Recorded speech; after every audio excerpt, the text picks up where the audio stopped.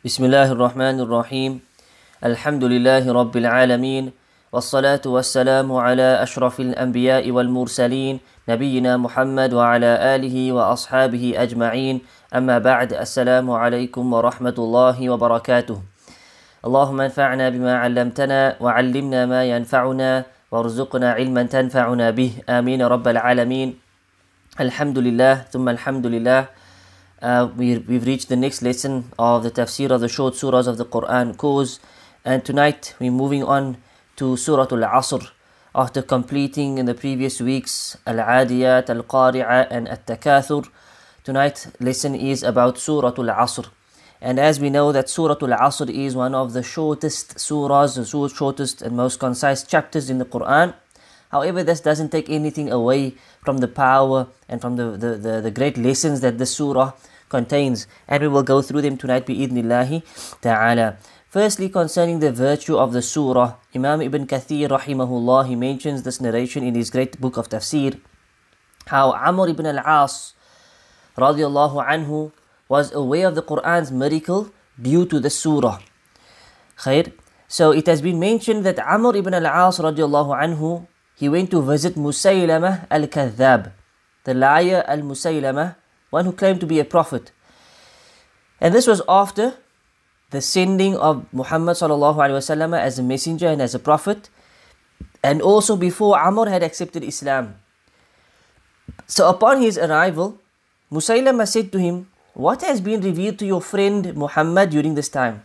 So Amr said, "A short and concise surah has been revealed to him." And so Musaylamah said, "What is it?" And Amr replied, "Wal-asr, innal insana lafi khusr, illa alladhina amanu wa amilu salihati, wa tawasaw bil-haqqi wa tawasaw bis-sabr." Tayyib. And of course the explanation and the translation we will get to bi'idhnillahi ta'ala. So Musaylamah, he sat and he thought for some time, and then he said, "Indeed something similar has also been revealed to me." So Amr asked, "What is this?" And he replied, "Awwabr, awwabr. You are only 2 ears and a chest, and the rest of you is digging and burrowing." And then he said to Amr, "What do you think?" And so Amr replied and said, "By Allah, verily you know that I know that you are lying. Awwabr, awwabr. You are only 2 ears and a chest." Wabr is a small furry animal, like a mammal that resembles actually a cat, as Ibn Kathir we will see that he explains. He says, "Awwabr, awwabr. You are only 2 ears and a chest, and the rest of you is digging and burrowing." And this was his, something that he compared to Wal-Asr, the surah Wal-Asr. This is what his comparison, his equivalent that he claimed was revealed to him. But Amr said to him, "By Allah, verily you know that I know that you are lying." Right? This is nothing compared to Wal-Asr. So even Amr ibn al-As in this case here, he acknowledged, he understood, and he saw that there was something special about the surah Al-Asr. There was something powerful about it. As for the words of Musaylamah that he made up, it was just words that really had no backing to it, that had no value to it, nothing behind it, subhanallah. Ibn Kathir, he said that Wabr is a small animal that resembles a cat, and the largest thing on it is its ears and its torso, while the rest of it is ugly.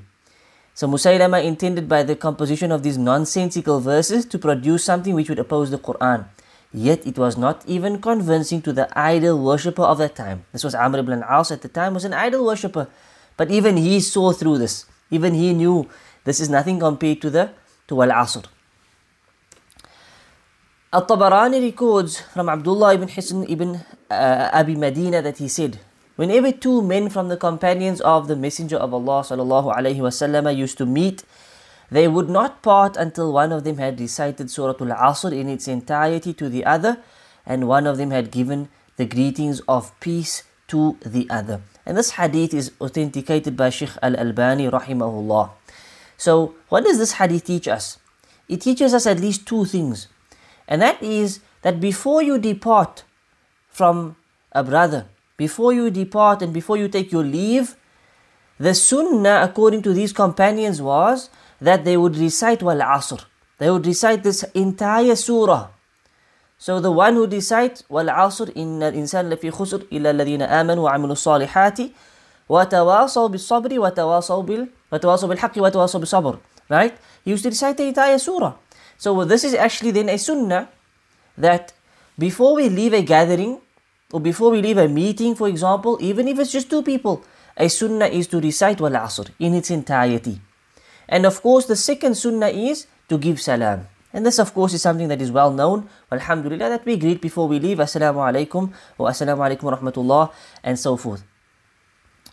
So a benefit from this hadith is that before we depart or before we leave a gathering or a sitting or a meeting, a sunnah also is to recite Surah Al-Asr.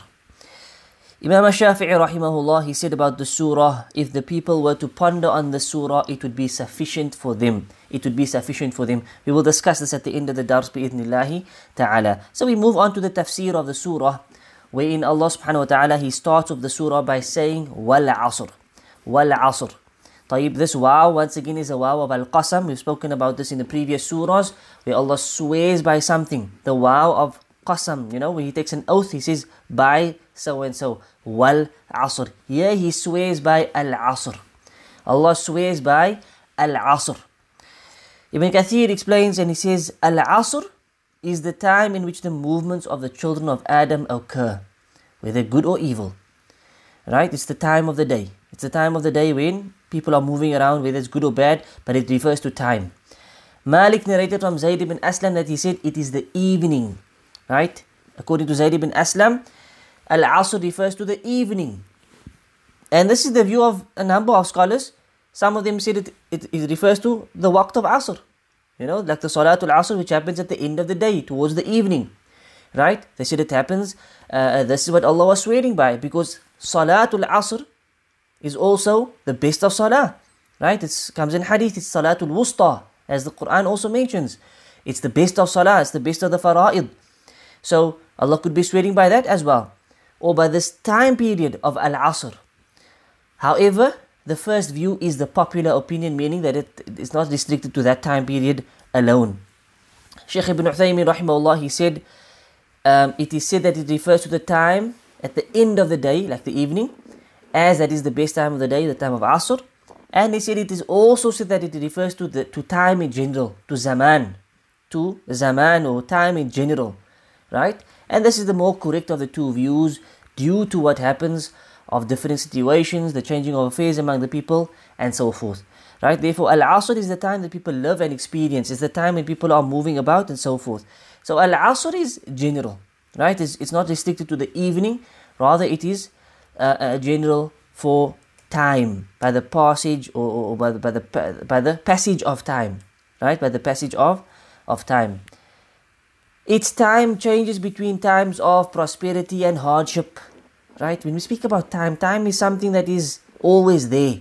So there's times of prosperity, times of hardship, there's times of war, there's times of peace, there's times of health, there's times of sickness, righteousness and sin, there's times of darkness, there's times of light, Iman is kufr, there's times of coming, people are coming, some people are going, this ummah is coming, this ummah is going, there's times of work, there's time of rest, etc. Right? All of this and every moment is included in Al-Asr. Allah swears by Al-Asr. Al-Asr contains all of these things and more. Right? It's always changing. Time. وَتِلْكَ الْأَيَّامُ نُدَاوِلُهَا بَيْنَ النَّاسِ. Allah says. That time, it changes with the people. It changes. Sometimes it's good, then it's bad. Then it's this, then it's that. Right? This is the days. This is how they go. يَوْمٌ لَكْ وَيَوْمٌ عَلَيْكَ. One day for you, one day against you. But this is all part of time. So Allah swears by this concept of time.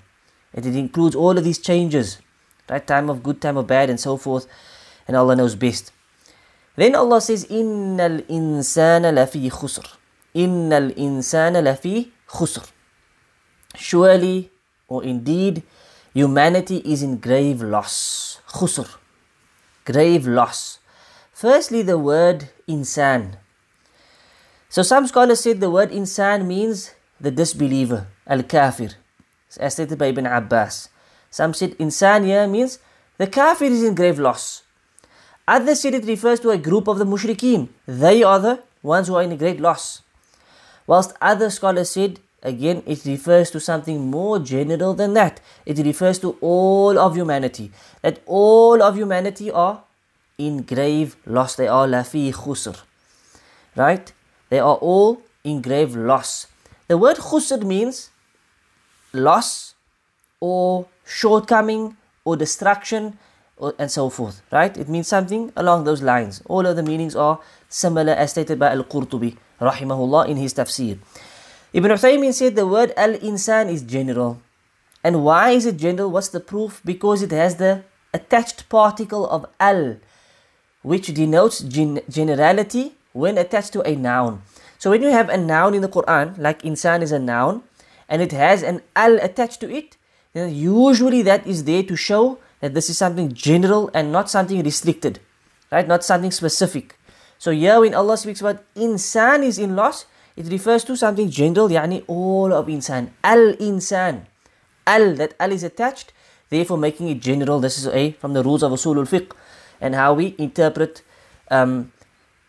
these words in the Quran and so forth and in the Arabic language. So therefore the meaning is that all of insan is a loss, or is in loss. All of insan, this is their hal, this is their state, this is their condition. They are in a state of severe or grave loss. طيب, so this applies to all of insan. So Allah swears upon the state and the condition of insan. Wal asr, He swears by this. Then He says, Innal insana lafi khusr. So this is the answer to what He swore by, to what He swore. He takes an oath, and now comes the jawab, the answer to what He swore. Right? He swears by this, that this is the state of insan. This is the state of humanity. That they are in a state of loss. Severe, grave loss. In all of their conditions, they are in a state of loss. In the dunya, they are in a state of loss. In the akhirah, they will be in a state of loss. Shortcoming, destruction. This is the reality of insan. This is what Allah swore by when He said, Wal asr. Except for those whom Allah excluded from this. So when we say all of insan, we mean all of insan. Right? But then Allah makes an exception. In the next ayah, He makes an exception when He says, Illa alladhina. Illa, we know, is an exception. It means except for those whom. Right? So Allah then will make an exception in the next ayah. طيب. This statement is emphasized by the waw al-qasam, the inna and the lam. If we look at this ayah, or this statement that Allah makes, it starts off by saying wal asr. That's Allah swearing by time, by the passage of time, or by time. So this already is something that is emphasized. When He takes an oath, it's there to show that this is important and this is something that is serious. Then Allah says, the answer to what He's swearing by, the subject is what? Innal insana. This inna means surely, indeed. Some translations say verily. So inna is a harfut tawkeed. It's used for emphasis. Inna is used for emphasis. Inna alladhina amanu is not the same like alladhina amanu. Alladhina amanu or walladhina amanu, like we find in the Quran, means and those who believe. Or alladhina amanu, those who believe. But when we say inna alladhina amanu, it's more emphasized. Indeed, those who believe. So the word inna here is used for emphasis. Surely, indeed, or verily. Insan is la fi khusr. Not just fi khusr, not just in a state of loss. La fi khusr. That's for emphasis. So we've got three points of emphasis here. The waw, when Allah swore and He said wal asr, that's already emphasis. That's already magnifying the issue, showing the status of the severity and the seriousness of the issue. Then he used the inna, which is for surely, verily, indeed. And then He used lafi, not just fi. That lam there, which is attached to the fi means in. Insan is in loss, but not just in loss. Lafi khusr is also there for emphasis. The lam, that lam is also used for emphasis. So Allah used three ways, to emphasize the statement. That by time, insan is in a state of loss. There's no doubt about this. Allah is making it an emphatic statement. Wallahu musta'an. So before we move on to the exception, Allah swore by time. And what is the significance of this? Right? We've mentioned whenever we speak about the qasams that Allah mentions, that there's some significance. Like we spoke about wal-duha. Allah swore by al-duha. And we spoke about how that fits into the context of that surah. So likewise here, Allah swears by time. And this first and foremost already proves that there is something special about time. This time is a matter of importance and status. So when Allah swears by it, it means that this is something of importance and it has a great status. In fact, there's a hadith that states, do not curse time, for Allah is time. لا تسبوا الدهر. Do not curse the dahr, which is time. فإن الله هو الدهر. For indeed Allah is time. وكما قال عليه الصلاة والسلام. The hadith is Sahih Muslim, and there's various wordings of this hadith. What does this hadith mean? Where Allah says, do not curse time, because Allah is time. What it means is that Allah is the one who controls time. Time has no ability. Right? Time has no ability. Time doesn't do anything, doesn't bring any good, nor does it bring any harm. Time just carries on. It's a creation of Allah, ultimately. And the Arabs in Jahiliyyah, when anything befell them of calamity or an accident or a disease or anything bad happened, they would blame time. They would blame time. In fact, the Quran mentions that they would say, that there is nothing in this that will bring about our demise illa dahr. وَمَا يُهْلِكُنَا إِلَّا الدَّهْرُ وَمَا يُهْلِكُنَا إِلَّا الدَّهْرُ. That this is just hayat of this dunya and so forth, and nothing is going to bring about our destruction except for time. Except for time. That's what's going to destroy us eventually. Understand? And then the tafsir of this ayah, Ash-Shafi'i and other great imams, they mentioned this hadith. This hadith is explaining where they went wrong. It's not time that brings about your demise. It's not time that brings about good or bad or evil. Because Allah is the one who's in control of time. Time doesn't work by itself. It has no ability. So therefore we do not curse time. Because when we curse time, we are actually cursing the one who's in control of time. And that is Allah Azza wa Jal. So Ad-Dahr is not the name of Allah. Time is not the name of Allah. No. What's meant here is that Allah is the one who controls time. Time has no control. So therefore we do not curse time, as the Arabs in Jahiliyyah used to do. Rather, we as believers, we believe in the decree of Allah. We believe everything happens by the will and the decree of Allah Azza wa Jal, and not by the decree of time. So we do not believe that this is a lucky time, or an unlucky time, or a bad luck time to be alive or to be living and so forth. No. And in our context today, living in 2020, the pandemic and so forth, many people are making these type of statements. Oh, it's 2020 and we can't wait for 2020 to be over and things are going to become better and so forth. The reality is the Lord of 2020 is the Lord of 2019 and the Lord of 2021. He is the same Allah Azza wa Jal who's in control of everything. It's not 2020. It's not about cursing 2020 or blaming 2020. When we do this, in reality, we are blaming the one who brought the pandemic, the one who decided this is going to happen, the one who brought the recession, the one who brought this climate that we are in, the economic crisis that we are in. It's Allah Azza wa Jalla that's in control, not 2020. So when we curse 2020 and we complain about 2020 and so forth, we should keep this in mind, that this is actually something that should not be done. And this could enter into this hadith where Rasulullah sallallahu alaihi wasallam said, do not curse time, for Allah is time. Meaning Allah is the one who controls time. So whatever is happening, whatever is coming our way, if it's time of difficulty, we should remember and realize it comes from Allah Azza wa Jal. This is the decree of Allah. It's not time that is bringing about this bad or difficulty or harm and so forth. That's something very important to keep in mind, and Allah Azza wa Jal knows best. Some scholars mentioned that Allah swearing by time means that time is a witness against mankind and their state of loss. So when Allah swears by Al-Asr, He says, Wal-Asr, He swears by time. And then He said, indeed, mankind is in grave loss. That swearing that He is taking, that oath which He swears by, is a witness for what's to follow.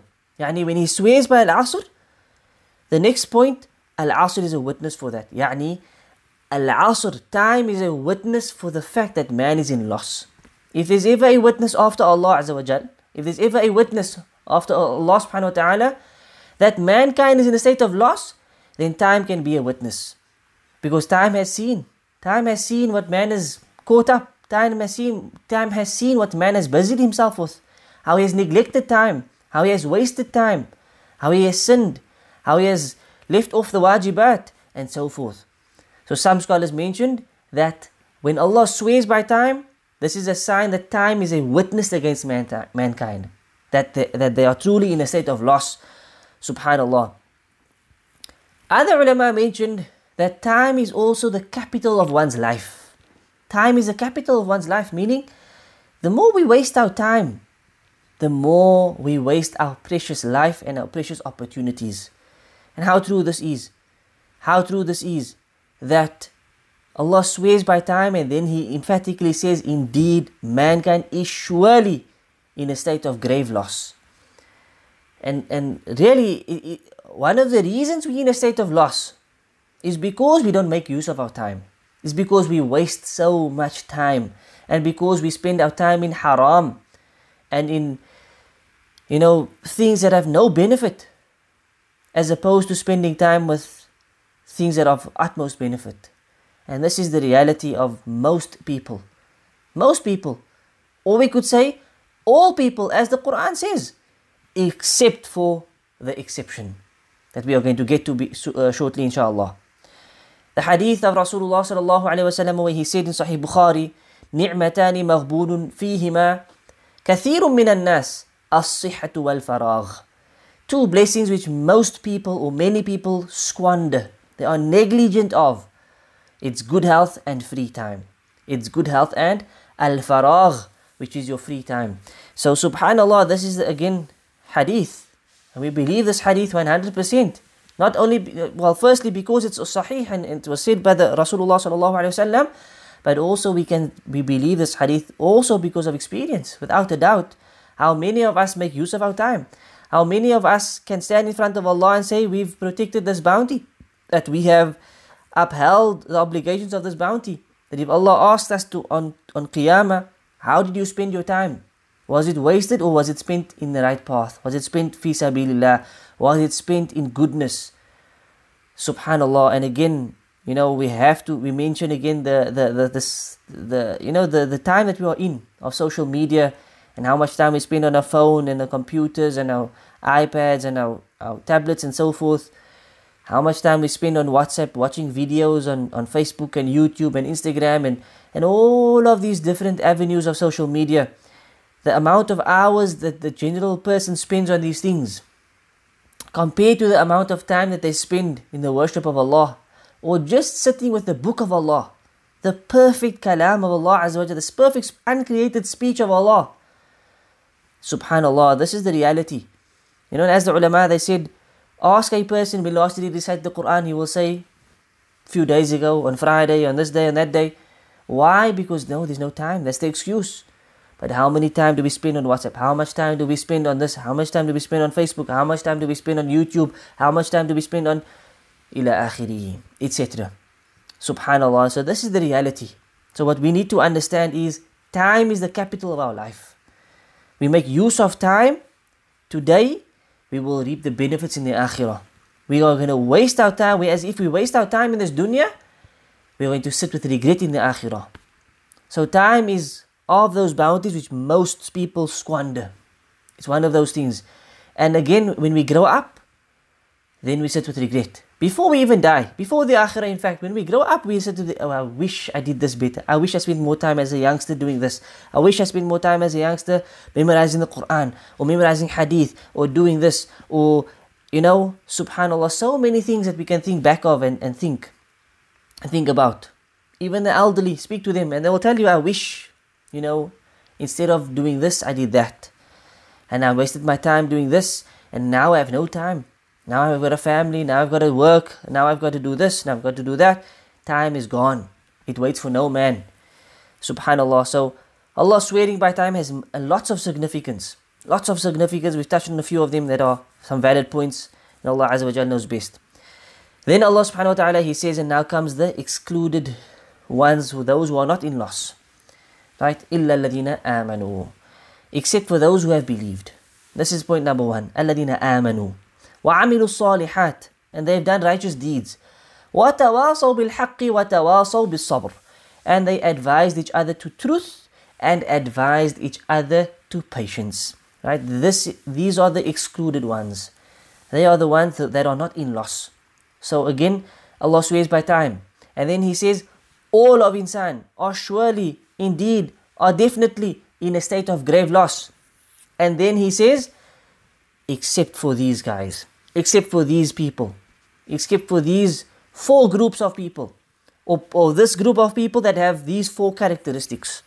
Except for these people who have these 4 characteristics.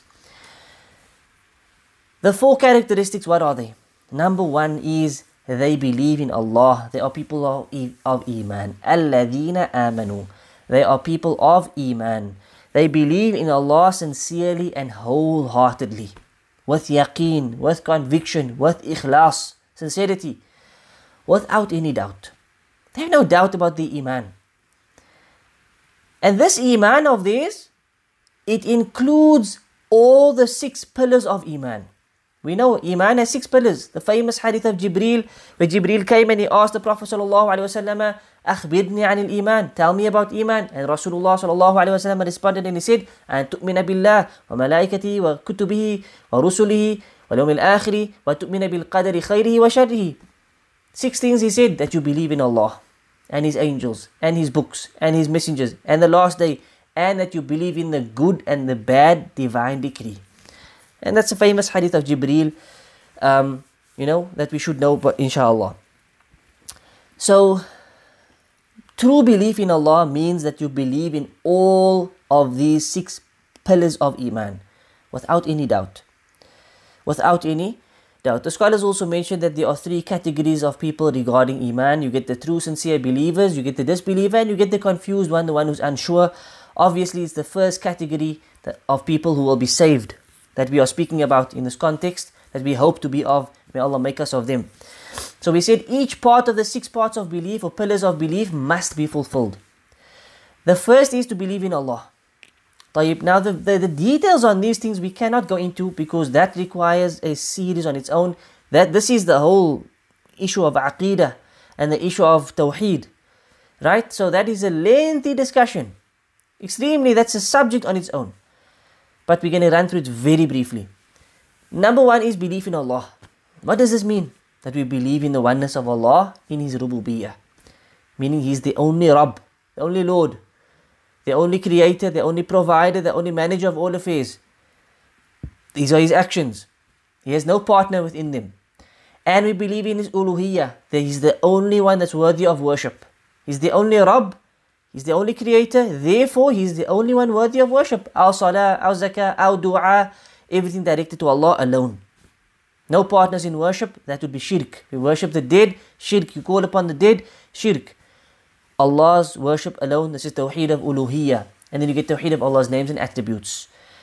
To Him belongs the most perfect and beautiful names, and He has His attributes of perfection as well, without changing them, distorting them, asking how, etc. Right? Again, that's a subject on its own. Then we have to believe in the angels. Right? What about the angels? Number 1, we have to believe that they exist. We have to believe. If somebody says, I don't believe in malaika, he's kafir. He's disbelieved. He's broken his iman.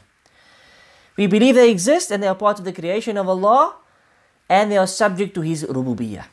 They are not lords. They are not gods. They are subject to Allah's rububiyyah, His lordship, and they are subjugated to Him. Secondly, we believe in the names of those whose name we know. So Allah has mentioned some of them by name, we have to believe in them. Like Jibreel, Mikael, Israfil, Malik, Ridwan, Munkar, Nakir, Malakul Maut, etc.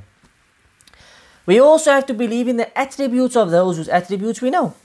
Like Jibreel alayhi salam is described as having 600 wings, for example, and that his body covered the whole horizon. We believe in this. Any other attribute that is narrated, we have to believe in that as well.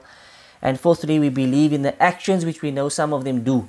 Like Jibreel alayhi salam was entrusted with wahi, and Israfil is entrusted with the sounding of the trumpet, Mikael is entrusted with rain, Munkar and Nakir comes with the question of the grave, etc. We have to believe in their jobs and the actions that they were created to do, that which we know of. There are others we don't know of, we leave it at that. We know they're there, they are doing jobs for Allah, and that's it, we don't know the specifics of it. Number 3, we have to believe in the books. Right? This includes 4 things. Firm belief that all of them were revealed from Allah. The books, they came from Allah Azza wa Jal. Allah spoke them in a real sense. His kalam, it's Allah's speech. We believe in this attribute of Allah. Right? This is the view of Ahlul Sunnah, that He spoke them in a real sense.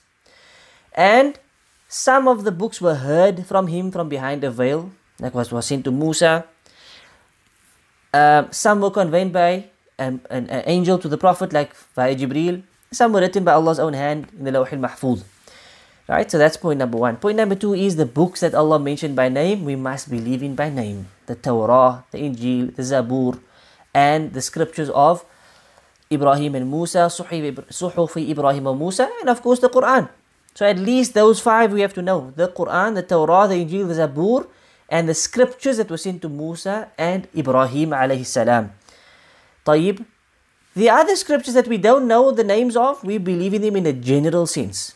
We believe in that Allah sent these books to them and so forth. Whatever Allah sent down, we believe in, and that's it. And we have to believe whatever is true of what they say, such as what is said in the Quran, and whatever has not been altered or distorted in the previous books. Right? This point is clear. Whatever is mentioned in the Quran, we believe in it wholeheartedly. It's the truth without any doubt. Doubt in the Quran would be disbelief. And if the other books are proven to be true by the Quran, we accept that. But otherwise, it's difficult to accept because we know that they have been distorted and altered and changed.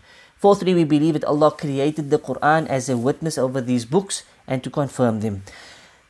Point number 4 is we have to believe in them, the messengers. A true believer has to believe in the messengers, that Allah sent to every nation a messenger from amongst them to call them to worship Allah alone and to disbelieve in everything that is worshipped instead of Him.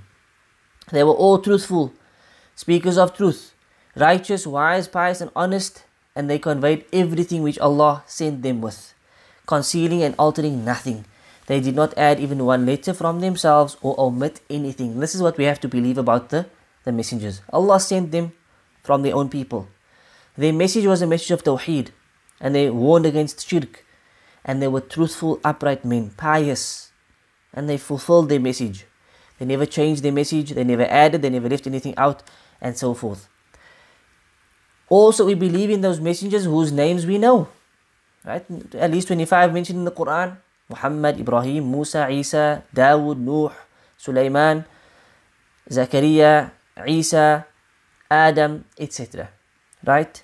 The names we don't know, we believe that there were many of them, but we don't know them by name. Only Allah knows their names. Believing in the sound reports that have been narrated from the messengers. Like we have, alhamdulillah, the sunnah of Rasulullah sallallahu alaihi wasallam, what sound, we have to believe in them. This is part of iman in the messengers. And number 4 is we follow the laws of the messenger who has been sent to us, yani Rasulullah sallallahu alaihi wasallam. And number 5, we have belief in the last day. We have to believe in the last day, in the akhirah. And this means that whatever Allah has told us in His book and that His messenger sallallahu alaihi wasallam has told us about what will happen after death will indeed happen and come to pass. We have to believe this. This includes a number of things. All of them is the signs of the hour. This is part of belief in the akhirah, in the last day, is that we believe in the signs of the hour that will happen before the last day. We believe in death and things that accompany it when a person is on his deathbed. This is part of belief in the last day, that we are going to die. This is the first step. And whatever happens on the deathbed, like the pangs of death and the questioning and the pulling of the ruh and so forth, we have to believe in this. What comes after death, namely the trial of the grave, torment or blessing therein, etc., the trumpet blast and resurrection, standing and the terrors of the day of resurrection, the details of the gathering and the reckoning, paradise and its delights, the greatest of which will be looking at the face of Allah, which we've covered before, hell and its torment, the most severe of which will be they're being veiled from seeing their Rabb. That's the greatest hirman or prevention. And we believe in the last day. Belief in the last day includes acting in accordance with what is implied by these beliefs, and so forth. Right? There's a number of points that can be added over there, but we have to believe in the last day and whatever it concludes of the akhirah and so forth that has been mentioned in the Quran or authentic Sunnah. Number 6, we have to believe in the divine decree. We have to believe in Al-Qadr. Right? And belief in Al-Qadr includes 4 things. Number 1, the belief that Allah knows all things, in general and in detail, from eternity to eternity, whether that has to do with His actions or the actions of His slaves. First and foremost part of Qadr is that to do with Allah's ilm, that He knows every single thing. Secondly, Allah has written in the Lawh al-Mahfuz, the book of decree, Everything that's going to happen, it's already been written and decreed. Hadith says Allah wrote down the decrees of creation 50,000 years before He created the heavens and the earth. So whatever was going to happen has already been written in the book of decree 50,000 years before Allah created, or He started the creation. The hadith, the Prophet ﷺ said to it, write, oh Lord, what should I write? And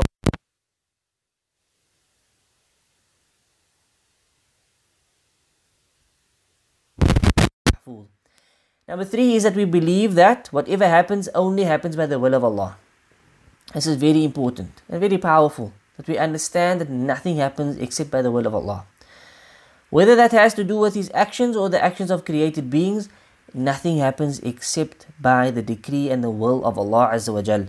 And number 4 is we believe that all things that happen are created by Allah in their essence, their attributes and their movements. Right? So subhanAllah, this is just a brief run through of the main points of the belief in the 6 pillars of Iman. Each point can be elaborated upon. Each point can be, we can bring many ahadith that speaks about it, many ayat of Quran, and we can get to a lot of detail, right? As we can cover in a Aqidah lessons, inshallah ta'ala, when we get there, or when we get around to doing that once again. These things have been covered, and it is available on the website and so forth. Alhamdulillah. The second description, so the first description is Iman, true sincere Iman, which includes all the 6 branches of Iman. Number 2 is the second description of the people that are excluded from being in loss are وَعَمِلُوا الصَّالِحَاتِ, the people who do righteous deeds. So this is their second description. Their first description is true Iman.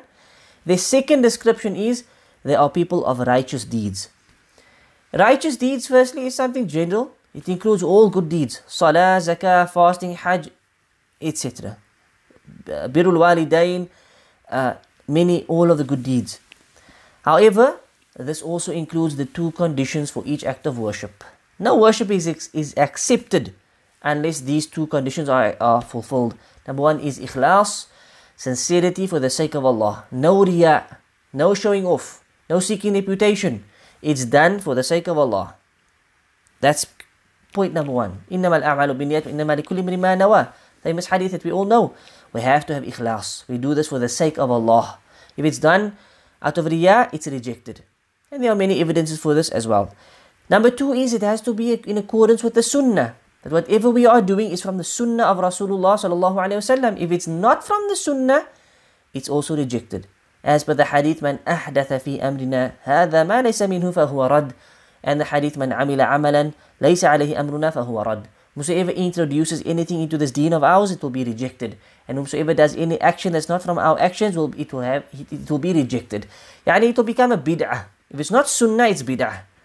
So before we do anything, we have to fulfill ikhlas. Intention must be sincere. And then we have to make sure it's in accordance with the sunnah. If it's not in accordance with the sunnah, it's not a valid act of worship. It will not be considered as amilus salihat. It will be a deed, but not a righteous deed. Because a righteous deed has to have these 2 conditions. And there are many, many, many examples of bid'ah. Famous example coming up is the celebration of the birthday of Rasulullah sallallahu alaihi wasallam. People believe this is a form of love. They believe this is an act of worship, which was never done by any of the prophets or any of the great Sahaba or the Tabi'een or the Atba'u Tabi'een or the 4 Imams of the Madhahib or the 6 great Imams of Hadith or any of the great Imams of the early generations. The first people to celebrate the Mawlid was the Fatimid Shia regime, who were a blasphemous group, who were upon disbelief.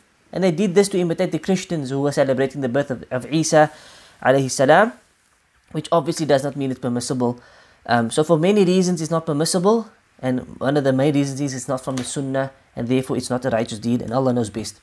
So amilu salihat is description number 2. Description number 3 is وَتَوَاصَوْا بِالْحَقِّ. They advise each other to truth.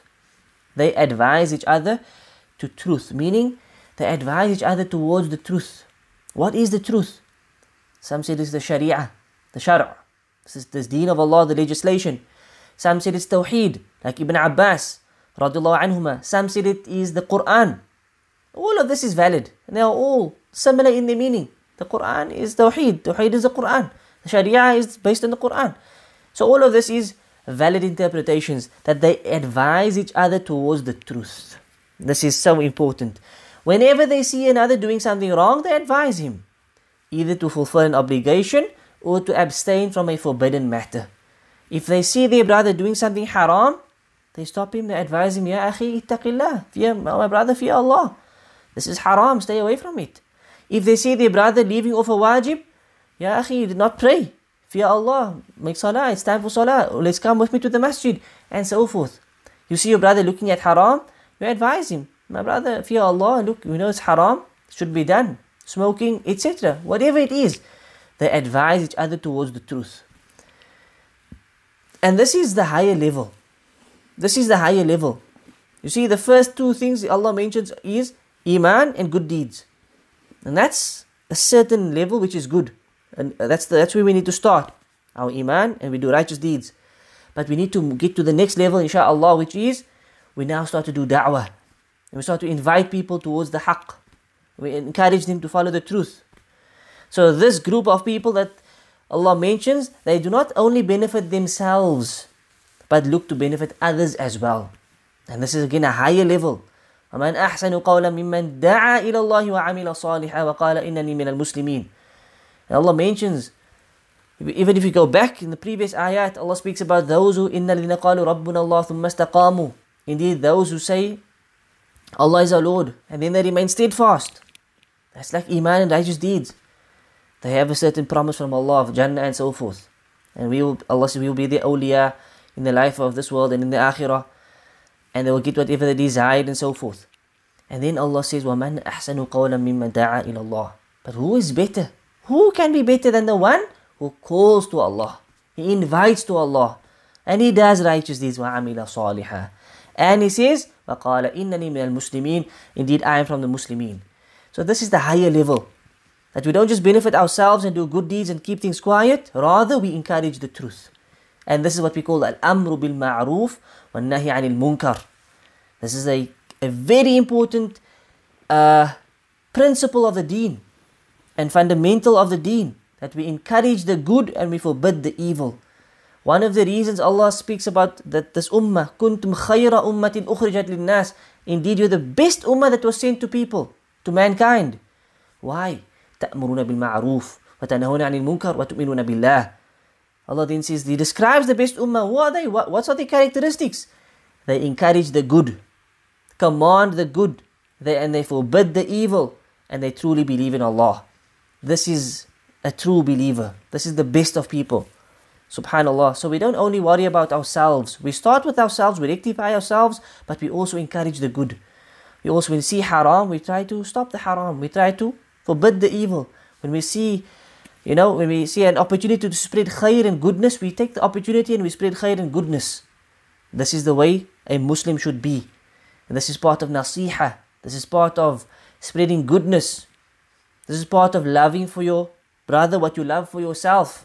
That when you see him wrong, you direct him. When you see him giving up or missing out on wajibat, you encourage him. And so forth. Utmost importance, this part of the surah as well. They advised each other to the truth, towards the truth. And the fourth description is وَتَوَاصَوْا بِالصَّبْرِ. And they advised each other to patience. Subhanallah. So they don't only advise towards goodness, or to the haqq, or to the Quran, or the Tawheed, and to the Sharia. They also advise towards patience. They advise each other with patience. They encourage each other to have sabr. What is patience? Patience is to prevent the nafs from doing that which is not befitting. Patience is to stop one's nafs from doing that which is not befitting. Somebody abuses you, either you can abuse them back, or you can have sabr and stop yourself, curb yourself, persevere, endure, as opposed to coming, belittling yourself back down to their level and responding. No, so have sabr. Somebody says something that you dislike, instead of reacting wildly, have sabr. Somebody does something that might provoke you in some way, have sabr. Have sabr. Stop your nafs from doing that which is not befitting. Whether it's swearing, whether it's fighting back, whether it's doing something in return. It can be so many things. But sabr is something of one of the greatest virtues that a person can have. And this is what it is, to prevent the nafs from doing anything that's not befitting. So you stop yourself before you end up in regret, before you end up in anger or in regret and so forth. You stop yourself, you limit yourself. This is sabr. So they advise each other with sabr. The scholars also mentioned that sabr is of three types. There are three different types of sabr. Number one is as-sabru ala ta'atillah, sabr in the obedience of Allah. And this requires sabr. Sabr is not only in difficulties, sabr is also required when we worship Allah, in the obedience of Allah. And how true this statement is, that we don't realize that this is also a type of sabr. So for example, to pray in the masjid requires sabr. Right? We have to leave earlier, take wudu, get ready, get in the car, drive to the masjid or walk to the masjid. That requires sabr. It's easier just to pray at home. It requires sabr. To wear the hijab for some females requires sabr. It's hot. It's this, it's that. It requires sabr. To wear the niqab, a higher level, requires sabr. It's sometimes difficult. Sometimes it's a little bit awkward for them, depending. But it requires sabr. And so many examples. Fasting requires sabr. Giving zakah for some people is difficult. For them, upon their nafs, it may be difficult. So what? They need sabr. And this ayah is telling us that not just to must we have sabr, we must encourage each other with sabr. So when we see a brother is lazy for the masjid, we encourage him with sabr. Have sabr and come. When we see him not praying, have sabr and pray. When we see him, not fulfilling something, we encourage him with sabr. Not just with the truth, but also with sabr. Because with sabr comes ease. With sabr, Allah opens up. Secondly, we have sabr ala ma'asiyatillah. That there is sabr, another type of sabr is against the prohibitions of Allah. That sometimes our nafs is tested with regards to some type of haram. For example, some people are invested into haram like riba. It requires sabr to get out of it. To stick to that which is halal. To live a harder lifestyle perhaps. For simple example, some people rent as opposed to getting a bond which is haram. That requires sabr. It requires a lot of sabr. But the reward is of course with them. It's magnified tenfold. The more the sabr, the more the reward. The more you sabr, the more your reward. And so we encourage each other with sabr. You see the brother struggles not to look at haram, we encourage him with sabr. Allow you guys, akhi. Fear Allah, allow you guys, have sabr. And Allah will open up His doors, without a doubt. Allah opens up. The more we have sabr, the greater the reward, the greater Allah responds in kind. So that's another type of sabr that we need, is against the prohibitions of Allah. Whatever it may be that our weakness is, everybody has different weaknesses. If it's women, if it's cigarettes, if it's music, whatever it may be, it requires sabr to give it up. Right? And also this is what we encourage each other with, to have sabr upon against the prohibitions of Allah, to have sabr in the obedience of Allah. And thirdly, we have sabr with the decree of Allah, ala aqdarillah wa ala qadrillah.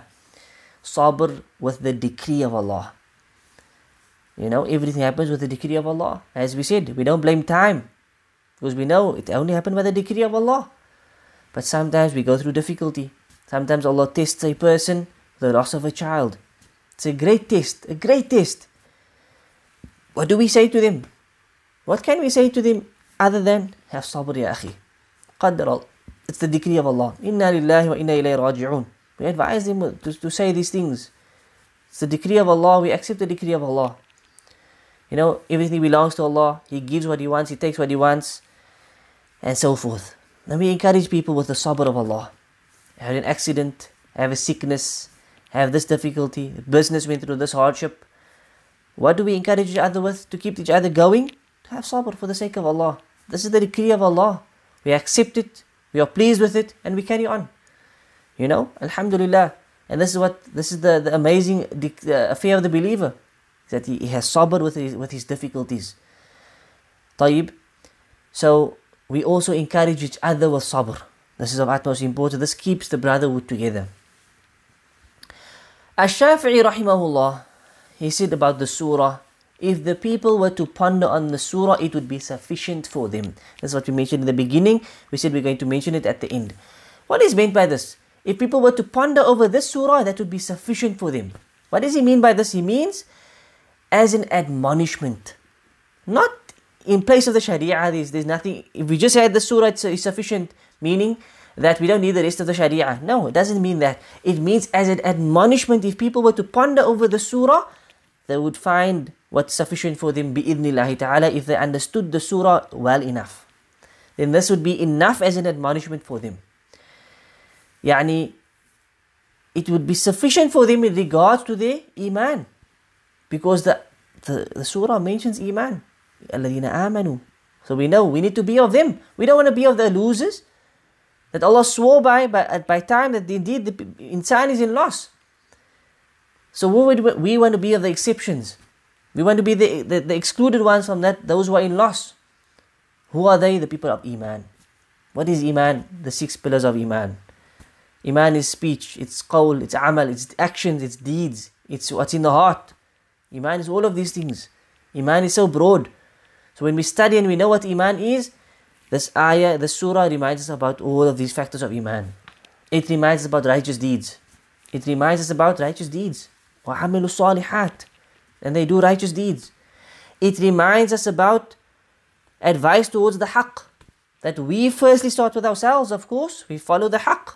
We do what's right. We abstain from haram. And we advise each other with this. We advise each other with this. We forbid the evil. We command the good. And so forth. We do da'wah. We do nasiha to our brothers and sisters in Islam. And we advise others with patience. So we firstly show patience. We try to endure and persevere. And we encourage others with this. If a person can incorporate these 4 things, belief, firm, sincere, unwavering belief, righteous good deeds, calls each other to the haqq and follows the haqq, and calls each other with patience and has patience, this will be like a complete believer. This is the complete believer. There's nothing else that he needs. He has sabr. Whatever comes his way, he's sabr. Bala, sabr. Sin comes his way, sabr, he abstains. Good deed comes, he has sabr and he perseveres and he pushes through. The haqq comes, he wants the haqq. He doesn't want batil. He does what's right and abstains from what's wrong. And he benefits others as well. At the same time, he's always doing righteous deeds and he's a true believer. This is the complete believer. The way Allah described it here is the complete believer.